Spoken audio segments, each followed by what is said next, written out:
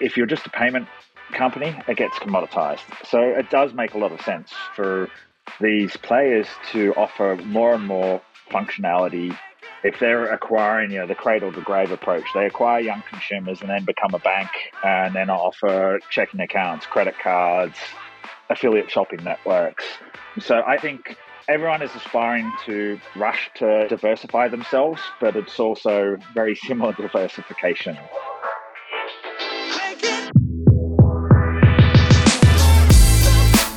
You're listening to Retail Remix, your inside access to candid conversations with the people shaping retail's future. Here's your host, Alicia Esposito. I don't know about you, but I have really enjoyed watching the buy now, pay later space. It's been interesting to see so many different players come to market with so many different value props and see how companies like Klarna and Afterpay are going into stores, embracing live shopping partnerships, and doing some really compelling marketing campaigns. But there are so many other players in the mix as well, and that's creating a very rich ecosystem for retailers to consider. If you're having trouble navigating or even figuring out where to start in this buy now, pay later ecosystem, this conversation is a great place to start. I sat down with Adam Maudsley, who is CRO of Splitit, and he actually has a pretty rich history working for a series of other payment providers, including BNPL players. So he has his deep expertise and his analysis of the space. We discussed some consumer insights and trends that are driving the market and where he thinks it's headed. Listen in. Adam, it is so great to meet you. Thank you so much for being on the show with me today. Thank you. Nice to be here. So I'm thrilled to have you on the show today because everyone has been buzzing about buy now, pay later. But as a few industry experts have pointed out, it's not necessarily a new concept. So I want to get into some of the trends, the players, what you're seeing in the market. But let's just start with the why. Why, despite this not being a new thing in retail, why is buy now, pay later so hot right now? Yeah, good question. It's definitely hot. And I like to kind of say it's actually a little bit like the Wild West almost with buy now, pay later. It seems so many different players. I think, like you said, it's not necessarily a new concept, but there's lots of money, whether it's venture capital and acquisitions and big checks for retailers flying around. So I think money talks, let's be honest. So if people are writing multi-million-dollar checks and then taking lots of venture capital money and becoming unicorns, et cetera, there is a lot of real interest in the space. But you're right, back to the not necessarily a new concept. A lot of people I know have called it like a new form of layaway. And it is really still credit. It's just a new form factor. So I think a couple of reasons why it's hot. Credit cards, for right or wrong, have been around for many years, and some of the big banks and players have maybe been a little bit old school and not exactly fast with innovation. So buy now, pay later has kind of forced a step change in some of the banks and the payment schemes and offered a new form of credit that really focuses on consumer choice. And it is still a line of credit in many cases, but it just is a different form factor that offers a new way of getting credit delivered from the old school, go to a bank, fill in a form, very staid kind of old school approach. So I like to think it's a new version of credit that's kind of had a new skin, and consumer choice and affordability is something in the consumer-centric society at the moment. There's so many choices. So buy now, pay later, indexing on choice and affordability has really resonated with consumers in the last few years. Yeah, absolutely. And we're seeing a big marketing push or marketing play around that ability to have control over your purchases, right? No matter whether it's, something small and maybe not as high price or a luxury item, you can buy it now and kind of stage it out, which I know resonates with a lot of consumers. But I do want to go back to your point about funding. Obviously, when something gets a lot of funding, that builds the buzz, it gets media attention, retail executives pay attention to it, they get in on the fun and build these partnerships. It's kind of like a cycle, right? We've seen it with a lot of different things, not necessarily just these BNPL players. But it leads me to this question that I'm sure a lot of different companies have because the space is expanding so quickly, so many different players, so many different companies, so many different apps. We'll get into maybe some of the differences and how to navigate in a little bit, but how would you kind of break down or categorize this space? Like, are there kind of subcategories within BNPL? I feel like there could be a way to make navigating these players a bit easier for folks. Yeah, definitely. I think one of the issues is everyone tends to claim they can do everything, which makes it really interesting because if everyone says they do everything and everyone's different, then no one's different. So I kind of tend to categorize it, break it down into a few different areas. So Pay in 4 is probably the very popular one that most people know. So that's predominantly a fast fashion or a youth target market and lower average order value. So when I say Pay in 4, that would be the Afterpay, the Klarna, the QuadPay, the Sezzle, et cetera, et cetera. There's so many different providers out there, but they're predominantly focused on addressing a fast fashion kind of $100 average order value and good in the youth market. So, for example, Gen Zs and millennials, where they might not have credit cards because they're just getting out of college, for example, they can use their debit card to break purchase into 8 weeks. So that's the first categorization of the Pay in 4. Interesting thing with these Pay in 4 companies is many of them don't actually call themselves a payment provider or a payment company. So Afterpay and Klarna and others, they say, hey, they're a marketing company. They're all about helping acquire customers and sending leads and things like that. So very interesting, helps with affordability, but a real focus on acquiring the customer and building out a consumer network. So that's the first one, the Pay in 4. The second one, I'd say, is more of a traditional financing. So it used to have been the private label credit card, but then that's evolved. So it's not just the Synchronies or the Citizens Bank, but then, of course, Affirm, Ally. There's all these other companies that are taking the existing financing and adding a little bit of a newer spin. So it is still a line of credit. So you apply for a line of credit and they approve you, and then they usually charge annual percentage rates, and you have to apply and enter your address and social security number. So they're kind of the two main areas that I think are really fast and evolving. And then there's kind of a new area where people are seeing the adoption of this and actually evolving. So, for example, like I work for Split It, we are buy now, pay later, but we just let people use the credit card they already have and break that into installments. So that's kind of the new area is the third bucket of taking the existing technology and offering that functionality. So similar with the American Express Planet or different Visa and MasterCard also launching their own buy now, pay later products, as well as a lot of the banks going after that. So just to recap 3 areas, I see it: Pay in 4, traditional financing, and then a kind of an evolution of a new market where it's using the credit you have or existing technology, adapting to kind of meet the new areas that the other two emerging players have kind of brought into focus for the market.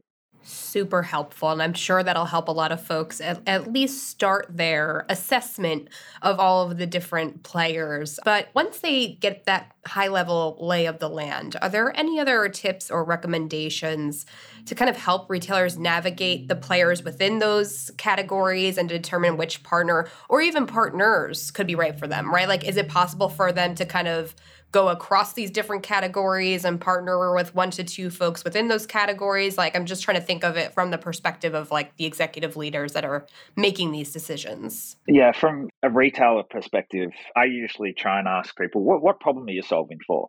Because there is a gluttony of choice. And I've heard people talk about the NASCAR of logos or a button palooza, where if you've got like 20 different buttons of different options, there's a law of diminishing returns. So first question I like to say is, what are you actually trying to solve for? If everyone claims they're different and everyone can help every customer, well, you need to dig in a little bit and understand what customer problem you're solving for. So what I mean by that is, are you trying to drive average order value? Are you after a different demographic, like a youth market or a more prime, subprime, older demographic? Are you after new customers and a marketing partner, or are you after driving conversion of higher average order value sales so you're getting more bang for the buck out of your existing customers? So that's the first thing. I think it's bright and shiny. there's a lot of aggressive checks flying around and incentives going out there. But if a retailer has a clear path on what they want to solve for, everyone wants to sell more. And buy now, pay later can help average order value, conversion, sales, but there is nuances within that. So are you after a youth market? Are you after an older, more prime demographic?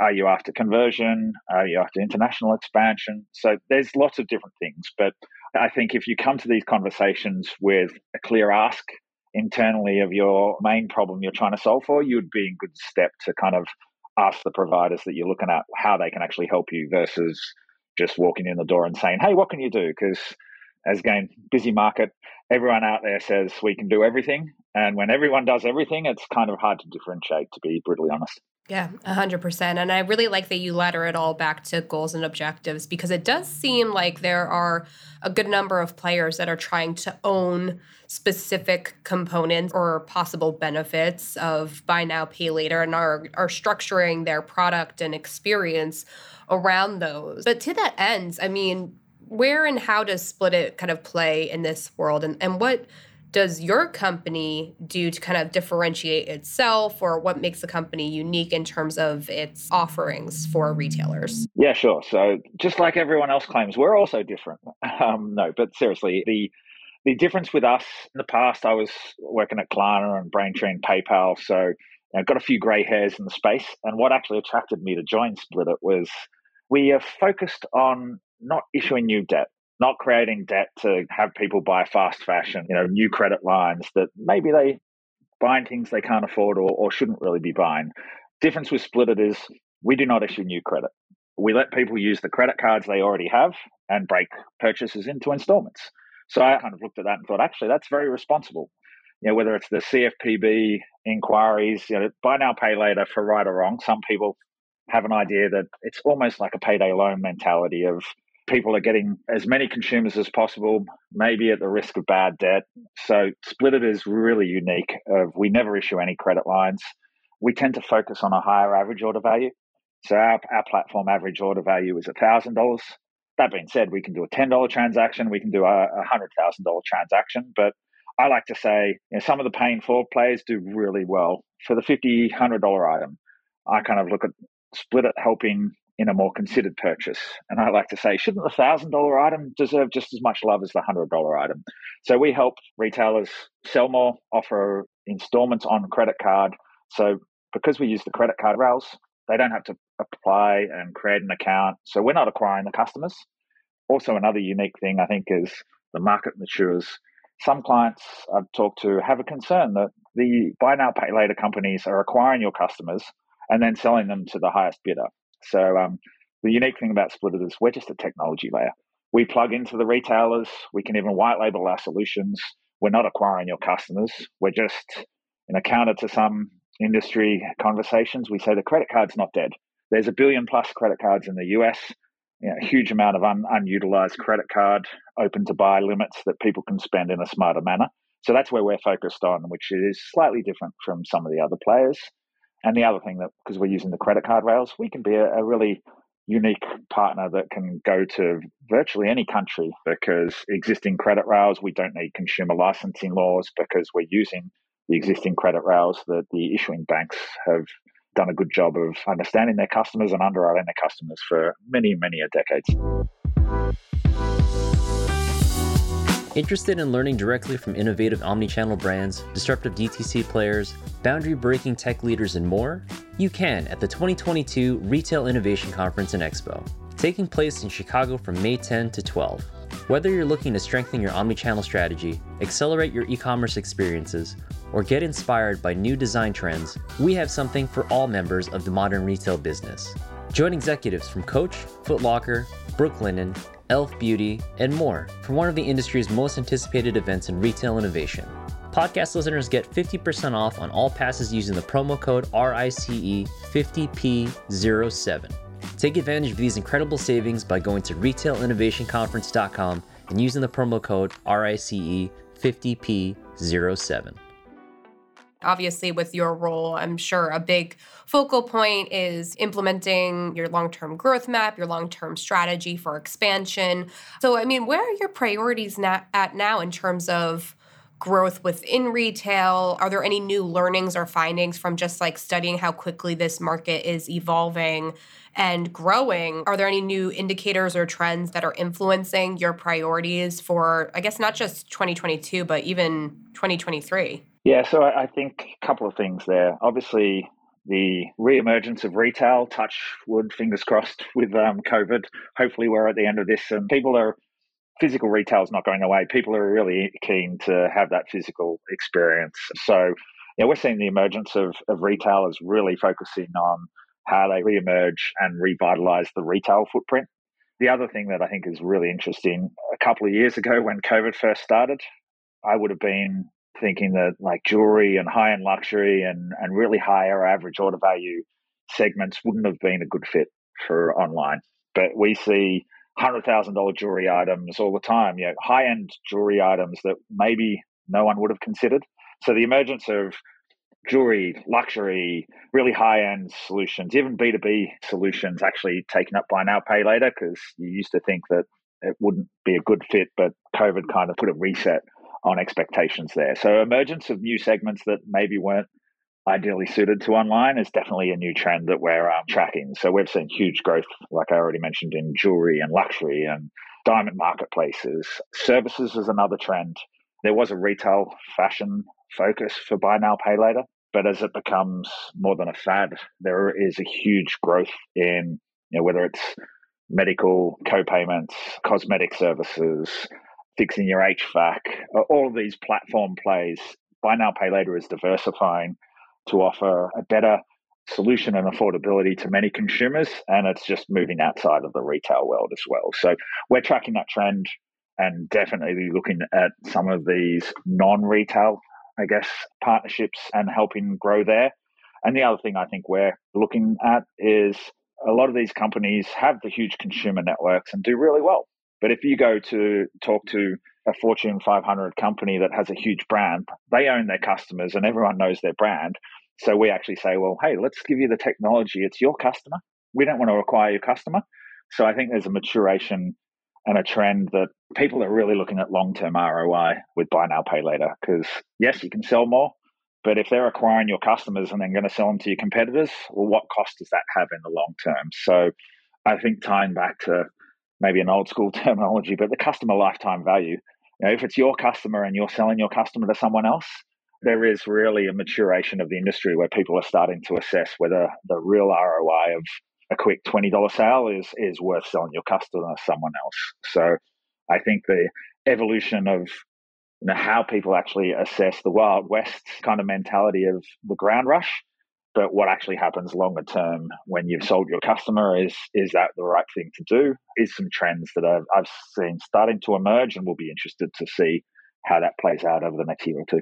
Yeah, definitely some great points. I think that expansion of categories is a really interesting one. I actually used buy now, pay later for a home repair. Like I had to get my fence fixed and I was able to integrate it right into the payment experience. It was very easy. I don't have to worry about fumbling with my credit card. So it'll be interesting to see like how that expands outward and like the size of the company as well, right? It seems like it is trickling down even into, smaller businesses. And the more it becomes readily available, the more people use it, which I guess leads me to my next question around just like the longer term implications of buy now, pay later, or like your thoughts on where this is going and the role that buy now, pay later will play in the overall payment experience mix, right? Because obviously everyone's talking about it, but if you look at it in context of like traditional credit, that's still largely the most widely used and adopted. So, do you think that there's going to be a shakeout? Do you think if it does change, like it's not going to be anytime soon? Where do you think this is going? Definitely there is an evolution. Credit card, it's an interesting market. A lot of players are out there saying the credit card is dead, but then they turn around and launch credit cards themselves. So I don't see buy now, pay later as not credit. It's just a new form of credit. It's taking an existing concept, whether it's layaway or private label credit cards or financing loan, and making the form factor and the usability even easier. And of course, it's great that it's democratized it, because the Amazons or the private label cards that the Fortune 500 retailers could offer, wasn't something that the small mom and pop shop could offer. So great that the democratization of credit in whatever form factor has been enabled for the masses and for the small businesses so they can potentially compete with the store brand cards and the aggressive financing that large retailers offer. So I think that's a huge positive. But that being said, with buy now, pay later being so bright and shiny and hot at the moment, existing players are all rushing to kind of make sure that they're not disintermediated and launching their own solutions. So I think I already mentioned whether it's Visa or MasterCard, Amex, there is a lot of old traditional players launching into the space as well to kind of change the form factor, because you go into a retailer and apply for a private label credit card. Well, that is only a certain customer who will do that nowadays. The choice that everyone has, and maybe I'm the wrong demographic, but I've not applied for a store credit card. I like my credit card that I have, and I'm a points junkie, and I get my points of choice. So, making sure people can use the credit they have in a different manner is going to consolidate. So I also think the changes you mentioned, consolidation, there probably will be more and more consolidation. I think even 2 weeks ago was a Zip, which had already acquired QuadPay, just also merged or bought Sezzle as well. So lots more consolidation, as well as entrance into the new space of the old players. But I also think the other thing is there's going to be increased regulation. So the CFPB has already announced they're looking intensely at credit. So I think there's more of an awareness of the high annual percentage rates and the consumerism at all costs. Are people getting people who shouldn't be getting lines of credit into unsustainable debt? And I'm not saying they are, but there is, just with regulators starting to look at this as credit just in a new form factor. There's talks about buy now, pay later needs to actually be reporting to the credit bureaus. So I think there's a maturation of the industry, and with that, it's going to cause even more consolidation and continued evolution. I already talked about the kind of three different types of buy now, pay later.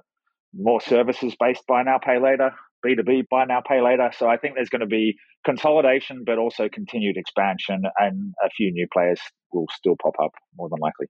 I'm so glad this topic of where the market is headed and consolidation, where that's going to be happening, where it's already happening, because I was going to ask you, anytime there's a very hyped category or component of the tech stack, it seems like it kind of branches into two different worlds. It's like that rapid expansion, there are so many different players, it's hard to choose, everyone's trying to be the latest and greatest or most innovative, but then it eventually leads into that consolidation, like you were saying. So it'll be interesting to see who acquires whom and how that leads to evolution in the business models, and how companies are going to, how these BNPL players specifically are going to be trying to own the customer experience, or whether they're just going to try and maintain being that, technology layer like we were discussing earlier. To that end, before we close things up, I do want to make sure I ask you about those more, I guess, I don't want to say robust players, but the ones that are trying to be an acquisition vehicle for customers. So the Klarnas, the Afterpays, the ones that kind of have their app experience and they're trying to make that app a destination. In a way, they almost become like a retailer in that capacity, right? And they're really trying to build up these partnerships with brands and retailers. They're doing, pop-ups, they're doing live shopping events, they're doing AR activations, really cool, innovative stuff, very exciting stuff. But I would love your take on it, because you're obviously in this space, you're living and breathing it every day. Do you think there is a clear future for the companies that are kind of integrating payment into experience and marketing and live shopping? Is that going to become its own super app or ecosystem that maybe will stand separate from the buy now, pay later players? I don't know if that makes any sense, but I'm wondering if it's breaking off into its own little world in a way. Yeah, and I do think this conversation, we're talking about buy now, pay later, but when I was at Klarna, and Afterpay, Australian tech world, in pretty small industry, they've done amazingly well. And Afterpay from day one said, we're not a payments company, we're a marketing company. And Klarna with the super app, or neobank, they've got banking charter license in Europe, and they're launching credit cards and doing all sorts of things there. So I think the evolution, if you're just a payment company, it gets commoditized. So it does make a lot of sense for these players to offer more and more functionality, if they're acquiring, the cradle to grave approach, they acquire young consumers and then become a bank and then offer checking accounts, credit cards, affiliate shopping networks. So I think everyone is aspiring to rush to diversify themselves, but it's also very similar diversification. So it's an interesting space. I think they're really good and very successful. And I've used many of the different types of buy now, pay later. So I think it will continue to evolve. Again, it's also something to watch because when you become so successful, Afterpay's done an amazing job in Australia. You talk to some Australian retailers and they see about 40% share of checkout with Afterpay. And then it's an interesting dichotomy there because all of a sudden you're maybe not buy now, pay later. You're just another tender type and you're more associated like an Amex. You're costing more. And if everyone just uses Afterpay for every transaction, are you really driving incremental value or are you just becoming another tender type? So that being said, there's nothing wrong with becoming a tender type and becoming like an Amex, but there is really, when you're so successful, it needs to be an evolution of how these companies act because otherwise you end up just becoming seen as like another big bank or another payment credit card, and nothing wrong with them. But the foundation of these companies have been challenges and saying we're different from these. So as they evolve to then launch their own credit cards, it's an interesting space to kind of watch a slight disconnect of what they originally started out of, and then they're becoming what they tried to rally against, which is a great problem and interesting space because, the super apps of the world, I'm waiting with bated breath, and I use some of the functionality in a lot of them because it's really interesting. I also think apart from the super apps in China, the rest of the world hasn't necessarily seen really a winner in the super apps. There's lots of people trying, and at least to me, from what I've experienced, no one's really hit a home run with the super app functionality yet. So I'm going to keep trying and I'm going to wait and see, and probably like yourself, wait and watch the innovation and it's lots of choice. We're going to get lots of bright and shiny little new things to test, which is all going to be great for consumers. Yeah, for sure. No shortage of options, like you've said a few times over the course of this conversation, but it's definitely interesting to see the identity evolution of these brands, right? And how they're trying to stand out. Maybe that'll change, like you said, and with, some of the regulatory implications or investigations, if there are going to be any notable outcomes or next steps outlined for some of the key players in this space. But definitely a to-be continued conversation. And Adam, hopefully we can have you back on the show to kind of dig into some new developments. But for now, I try to close these conversations out with a few tactical takeaways, lessons, even predictions. Like I said, retail executives are listening to this show to get some tangible insights that they can apply to their business. And this is such an exciting space. So do you have any closing thoughts, takeaways that you want to make sure our audience takes away as they try to assess and embrace this era of buy now, pay later? Yeah, I think the jury's out, so to speak. It's no longer a fad, especially with retail closing down for a couple of years with COVID. The online functionality and expectations, so buy now, pay later is here to stay. Like I said, it's a different form of credit, just delivered in a slightly different manner. So probably I don't think anyone is thinking it's a fad still, but if there are people still thinking that it's a fad, you just have to look at $30 billion acquisition of Afterpay, Affirm, all of these companies, Klarna, the huge numbers and the huge success that they're seeing. So definitely not a fad. My tip still back to the retailers is try and make sure you come in with an idea. Like, hey, I'm told I need to add a new button because my boss told me. Well, that's probably not the best idea. What are you trying to solve for? Test fast. I've tried to roll out both online and in-store for buy now, pay later. There's still a real huge tangible difference between the two. So something that works online doesn't necessarily map as easily to in-store as people would hope it does at the moment. So I would say, apart from knowing what you're trying to solve for, be willing to adapt and test. And if you're testing, have some clear goals, because otherwise the button palooza of 12 different options on your website or in store is not really going to be successful. So pick your battles and have clear goals when you're walking into these conversations of what you're trying to achieve. Love it. A lot of great takeaways there, Adam. Thank you again so much for taking the time out to chat with me. I feel like there are so many different layers and angles to this topic, and we definitely hit on a lot today. So thank you again so much for taking the time out to chat with me today. My pleasure. Thanks to talk. And to all of you listening, if you have any follow-up questions for Adam or you just want to chat about the BNPL space, we would love to hear from you. Drop us a line on Twitter at @RTouchpoints or on LinkedIn at Retail Touchpoints. We are constantly keeping tabs on the ever-evolving payment space and how consumers are encouraging retailers to level up that payment experience. So we'd love to hear from you. And if you enjoyed this episode, definitely drop us a rating or review on your podcast player. We are on Spotify, Stitcher, Apple Podcasts, frankly, anywhere else, we're likely there. And be sure to subscribe. You will get more compelling interviews like this one every week.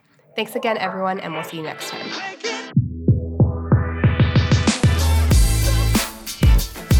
Thanks again to Adam so much for joining me for today's episode, and to all of you for joining us. If you're interested in learning more about the Buy Now, Pay Later space, be sure to join us at the Retail Innovation Conference and Expo, taking place May 10th through 12th at McCormick Place in Chicago. We actually have a track dedicated to this incredible market, the Buy Now, Pay Later Summit. We'll dig into market trends, retail implementations, and new opportunities for customer acquisition and retention. Go to the show notes to get more information and to register. Take care, everyone. We'll see you next time.